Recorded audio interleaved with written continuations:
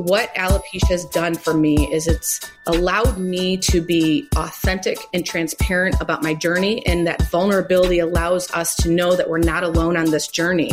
And so it's become my mission, not only inside my classroom, but as far as I can go, to empower others to understand that the problem is not the problem. The problem is the attitude about the problem. That there's so many things in our lives that are out of our control, but what is in our control is our attitude. Welcome back to an all-new season of Off the Gram, the show where we bring you straight into the trenches with us to help you live your best life, channel your inner girl boss, and navigate the ever-changing landscapes of wellness and social media. Hey, ladies. Hi. Hey, girl. Hey. Well, Jamie here. So today we're tackling a condition that took center stage, literally, at the 2022 Oscars when Will Smith seemingly slapped Chris Rock for cracking a joke about his wife Jada's bald head. The 50-year-old actress has previously been open about her experience with hair loss due to the autoimmune disease alopecia, even posting a video to Instagram discussing her struggle and her decision to shave her head. She wrote, "Mama's gonna have to take it down to the scalp so nobody thinks she got brain surgery or something. Me and this alopecia are going to be friends, period." She went on to say in a video, "Now at this point I can only laugh," running her finger across a bald line patch across the center of her scalp. But you can see it in her eyes. Excessive hair loss is no laughing matter for Jada, nor the nearly 7 million people in the United States who develop the condition annually. So in this episode, first we'll hear from a woman like Jada who lost all of her hair, eyebrows, and eyelashes included due to alopecia. That woman is outspoken activist McKenna Wrights, who we were lucky enough to spend the weekend with on our trip to Nashville for OTG Live. She's a TEDx speaker, AP psychology teacher, and varsity volleyball coach for the past 17 years in Toledo, Ohio, where she lives with her husband, Greg, and 2 daughters.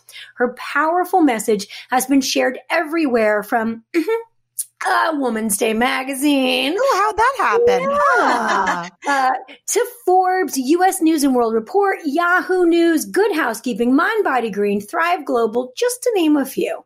You will be moved and inspired by her journey, guaranteed. Then we're going to bring on Dr. Helena Kuhn, MD, an assistant professor of dermatology at the Warren Alpert Medical School of Brown University, who specializes in hair disorders. She'll explain common causes of hair loss, when to see a doctor, treatment options, prevention, and more. Listen to the show if you had no clue alopecia was an autoimmune disease that affects nearly 2% of the population, men and women equally, and you want the 411 stat. You're terrified you could develop alopecia and want to know the risk factors, and you're ready to be inspired by an alopecia warrior who has a knack for reframing life's challenges into gifts and opportunities. Okay, so welcome, McKenna. It is so nice to see you again. Yeah. Right? Yeah. I'm cheating because I was lucky enough to feature you in Woman's Day, so I know your story. But please bring our listeners back to late 2015 when your once shiny long hair started falling out in clumps. Wow. First of all, thank you so much for having me. You know, being in Nashville and meeting you three was just such an honor. And now being on here to be able to share my story is just a special opportunity. In May of 2015 is when we had our second youngest daughter. And starting in August, when, you know, stress starts to happen, especially as a teacher and a varsity volleyball coach and just motherhood, I started to notice some, you know, hair shedding. And I thought it was just postpartum hair shed. I thought it was just due to hormonal imbalances. And I went to a dermatologist and they said, it could be alopecia and you could lose all your hair. Kind of just talking through something and just kind of went on. And I'm like, excuse me? Like, there's a chance that I could lose my hair when I have been known since I was 5 years old for my hair. Long, thick, beautiful, brown, wavy hair. And I'm like, there's no, it was just, you know, a way of not thinking that anything could ever happen. Well, you know, I did topical creams and women's Rogaine and trying just to kind of slow down the process. And then when season ended, we took family pictures for Christmas and beginning of November. And I remember looking at those pictures and like, wow, my hair's substantially thinner. And by the end of the week, I was standing in the shower with my hands full of hair in complete disbelief, like not knowing that it was the worst nightmare. And within 3 weeks, 90% of my hair was gone. It's almost indescribable because it happened so quickly. But in the moment, you wanted time to slow down. You didn't know what was going on. But in hindsight, I'm really happy that the Band-Aid was ripped off quickly, just to get me through that experience to be able to continue moving on in the process. Is that normal for it to go so quickly? No, it could be quick like that. It could be years.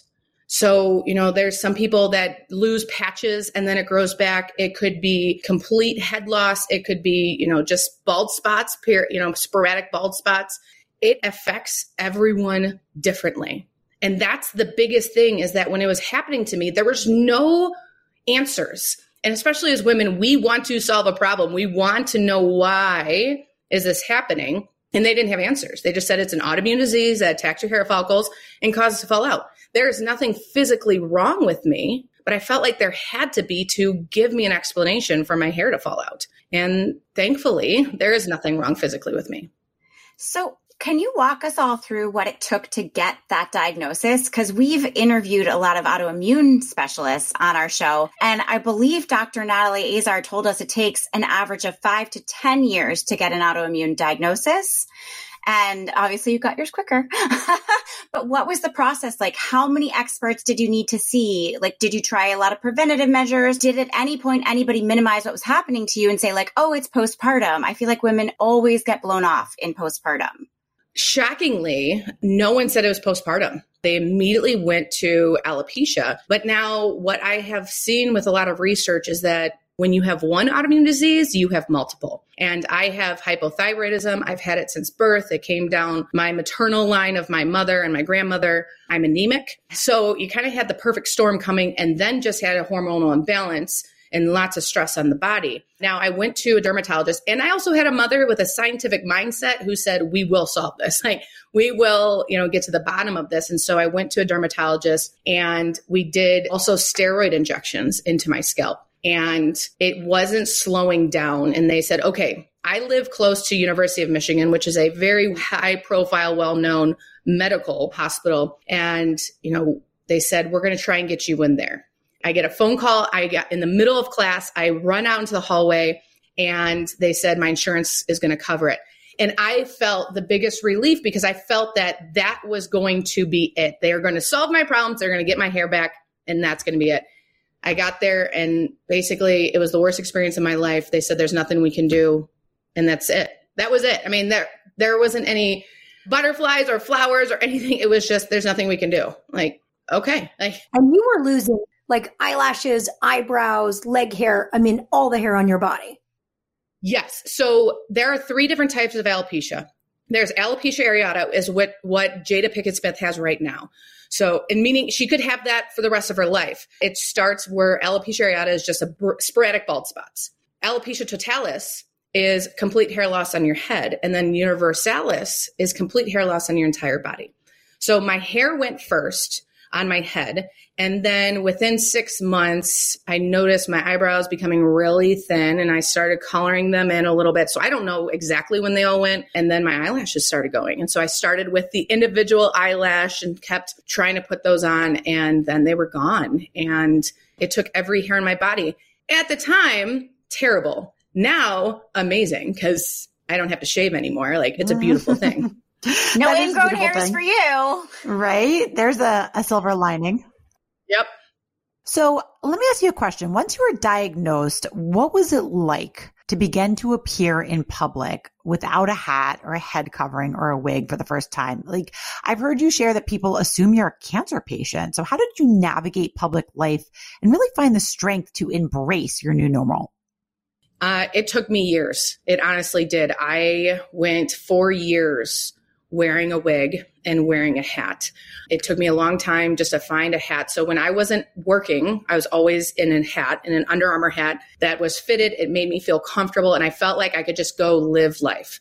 Not enjoy it, just live life. Like, I used to go to bed for the first year waiting for the lights to be out, and then I would finally take my hat off and go to sleep because I couldn't even handle my own reflection.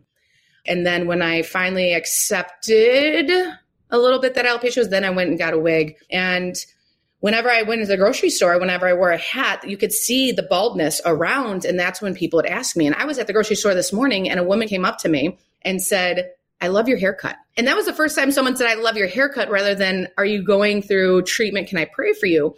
And what I've learned is that majority of the people that come up to me are also women who have beaten cancer. And so I was able, within that first year and a year and a half, I was able to, instead of thinking, oh my gosh, this person thinks I'm dying, allowing it to be an opportunity for me to spread awareness for this autoimmune disease that not many people know about.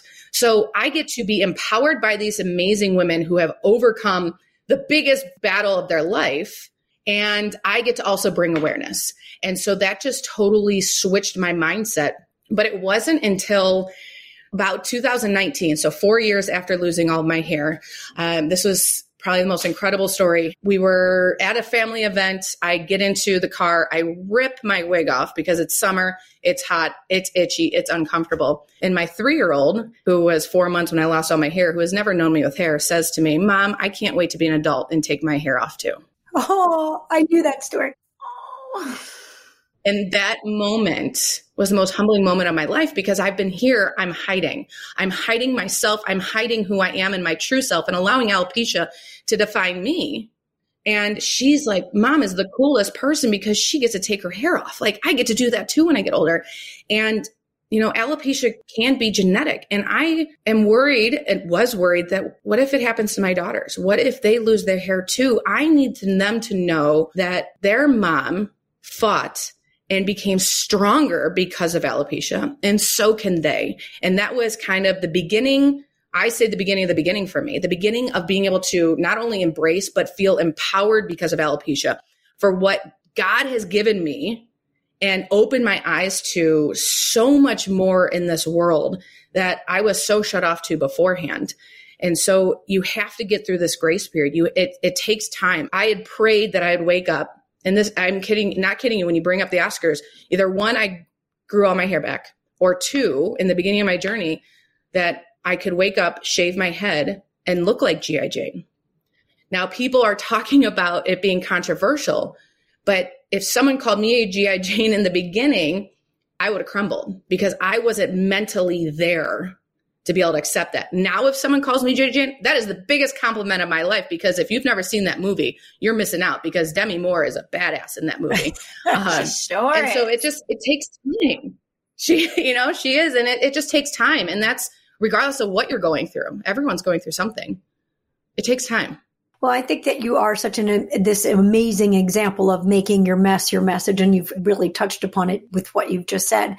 But I mean, just spell it out for us. What are some of the other ways that this adversity has positively affected you? Tell us about your speaking career and some of the things it's empowered you to take a stand for.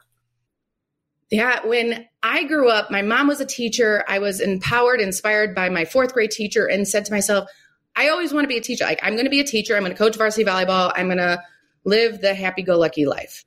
And, by 33, I'd already hit all of my milestones. I, had my master's degree, the perfect job, the family, everything. And I remember saying to myself, now what? What's next? And little did I know I'd lose my hair, but I feel like alopecia didn't give me a purpose. I feel like my purpose has always been there. It was just God's way of saying, you're not going to see your purpose. I'm going to make sure you see that purpose. And what alopecia has done for me is it's allowed me to be authentic and transparent about my journey. And that vulnerability allows us to know that we're not alone on this journey. And so it's become my mission, not only inside my classroom, but as far as I can go, to empower others to understand that the problem is not the problem. The problem is the attitude about the problem. That there's so many things in our lives that are out of our control, but what is in our control is our attitude. And so it's taken me to stages. It's taken me to Women's Day magazine. It's taken me to the You Beautiful Women, of being able to share my story of resilience and being relentless in life and empowering others to continue fighting their battles every single day. Amen, sister. Right? I mean, I really, like, I've never had good hair. I'm not friends with my hair, but when I've lost clumps of hair during post-pregnancy and stuff, I find it is incredibly emotional because it's something you can't control. And it's your body kind of retaliating. And I'm somebody with autoimmune disease too, with celiac and whatnot.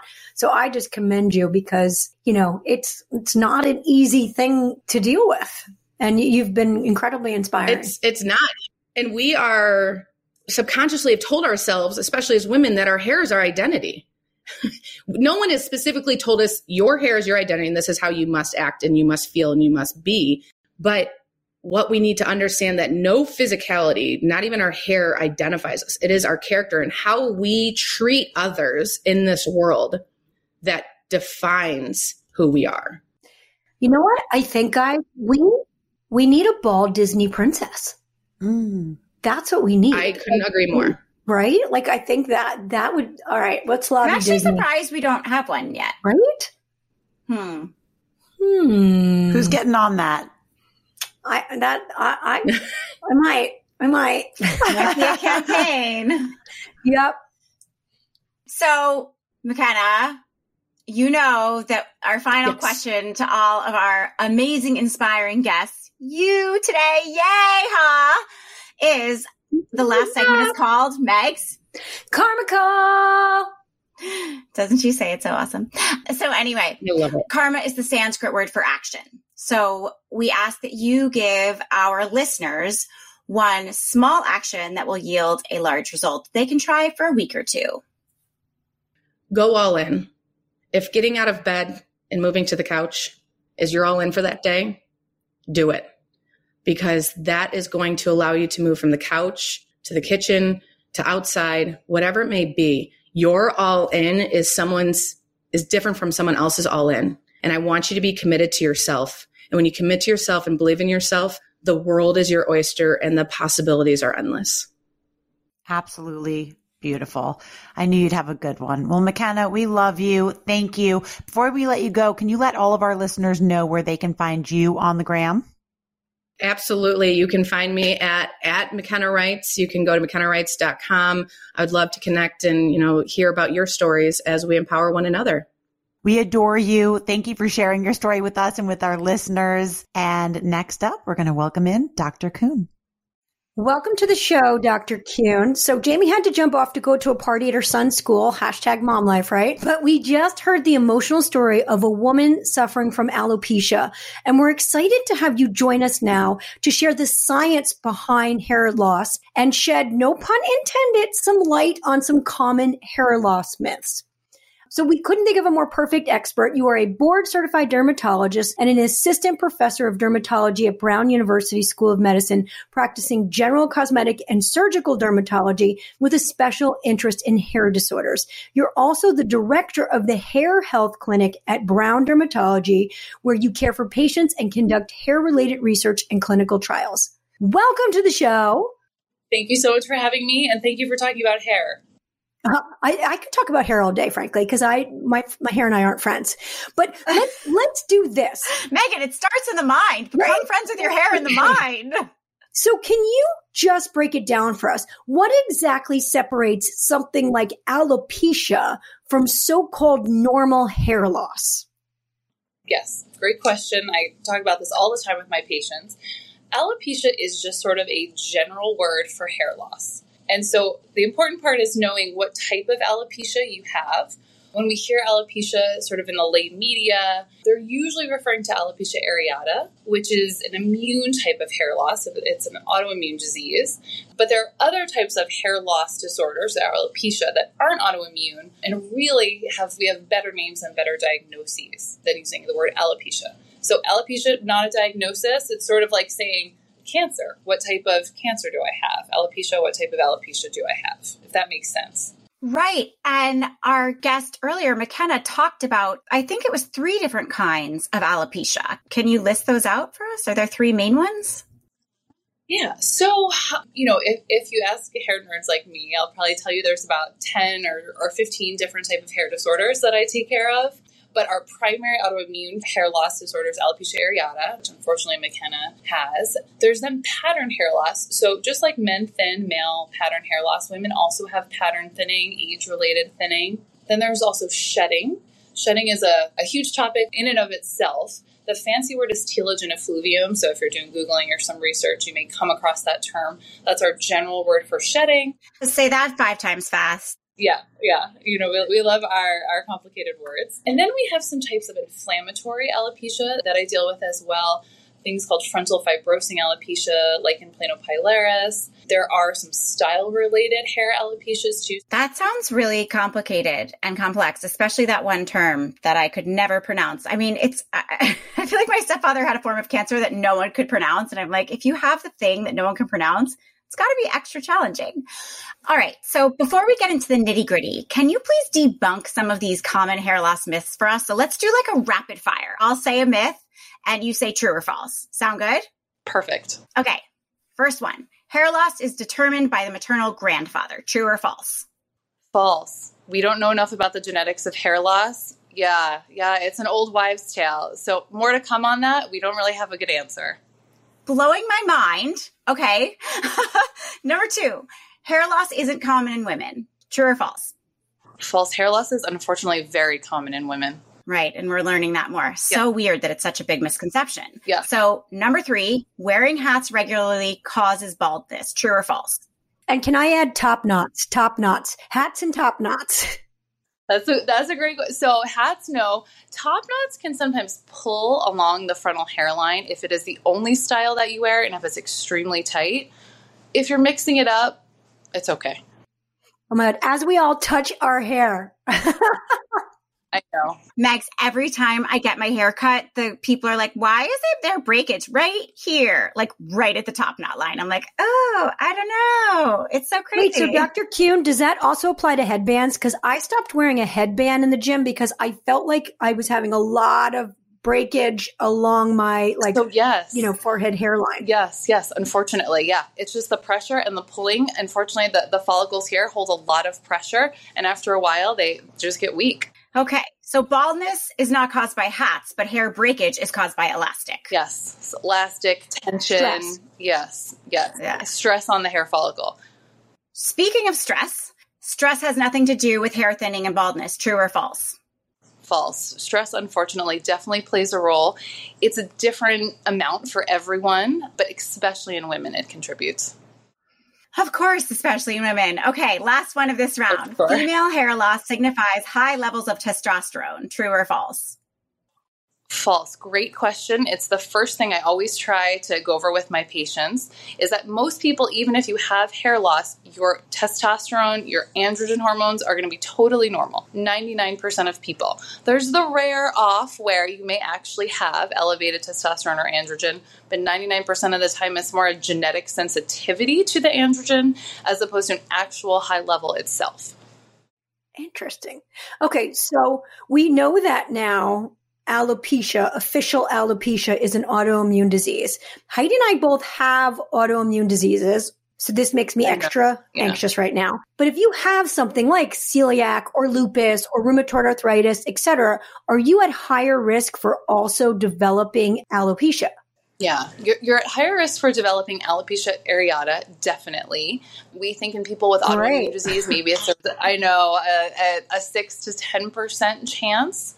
We see them cluster, especially in people with thyroid disease, vitiligo, rheumatoid arthritis, like you were talking about. But autoimmune disease can also drive just some general thinning, which is not autoimmune in pathophysiology, but definitely can drive some widespread thinning just from having higher degrees of inflammation in the body. Interesting. Makes sense. Okay, so then keeping inflammation down is a preventative measure then.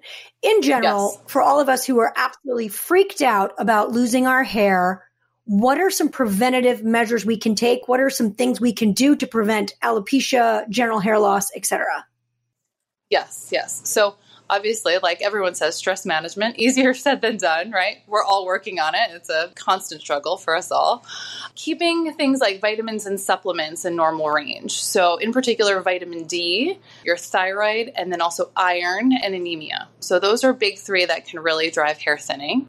Good hair care, so not washing too much, but not wash. Wait, I'm low in D too. That's so interesting. Yeah, there are some new good, there are association studies, meaning when we look at vitamin D in people with all different types of hair loss, most have low vitamin D. So we don't know if it's causative, but it definitely has been shown to help improve regrowth and prevent hair loss. So, but what about supplements like collagen supplements and things like that? Does that do anything? Like adding supplements versus having deficiencies? Yeah, it's a great question. The verdict is still out on collagen supplements for hair, even for skin, honestly. We don't know how well they integrate and how well we actually use them. I have a ton of patients taking them right now, and it's just time for, I just need time to see if they actually work. They probably don't hurt. One thing that people take a lot of for hair loss is biotin, which I just want to dispel a couple myths. Biotin can be helpful if your hair is breaking or it's brittle or if the hair quality is poor, but it doesn't help growth or shedding, and it can actually cause some thyroid abnormalities that make hair loss worse. So I always tell people to be cautious with biotin. It's in a lot of the hair, skin, and nails vitamins. The max you want to take is 5,000 micrograms a day, even if you want to add it. But a lot of times the commercially available ones are 10,000, and those can mess with your thyroid and actually drive hair shedding. So I always tell women especially to be careful with those.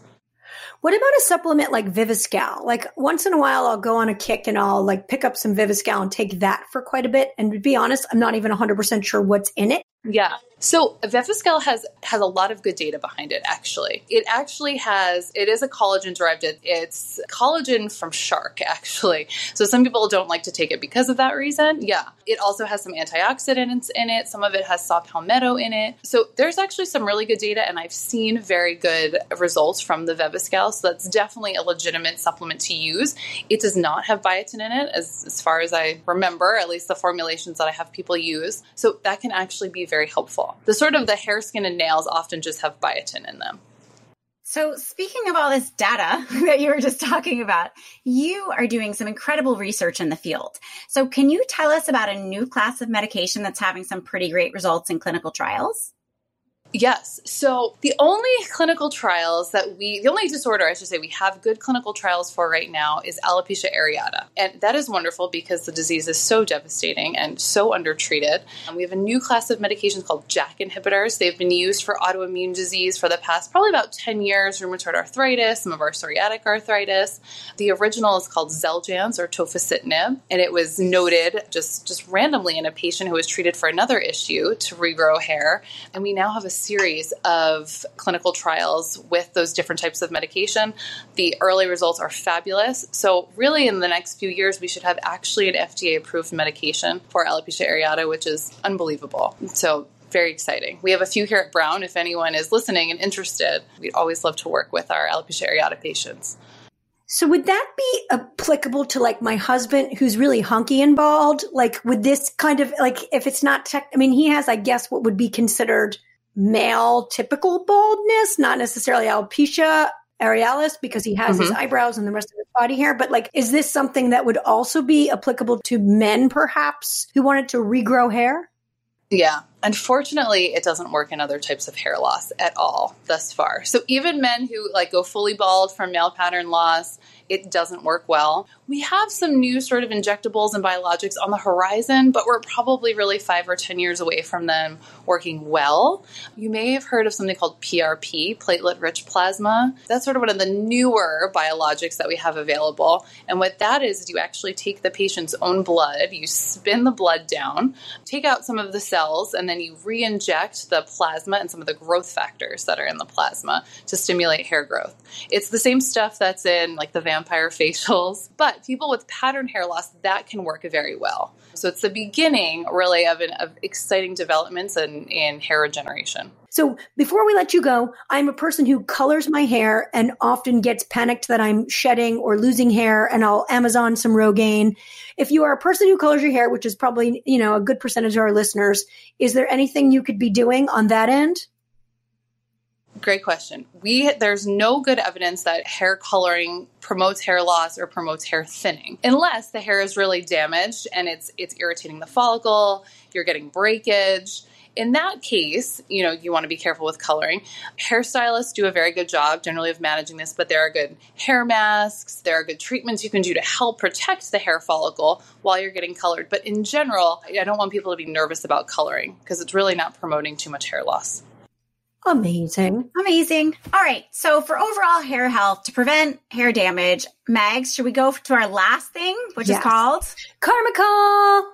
So I make Megan say it because she's so enthusiastic, but karma is the Sanskrit word for action. So what is one small actionable item that our listeners could try out for a little bit of time that would yield a large result? It could be related to hair or not. Up to you. I would say actually to get your vitamin D, your iron, and your thyroid checked if you're worried about hair loss, and to make sure those things are in good shape. Love it. Vitamin D, iron. Was there anything else? That's a good take. I honestly, I'm lazy with my vitamin D supplement, and I'm about to go take it after this show because that was a good heads up.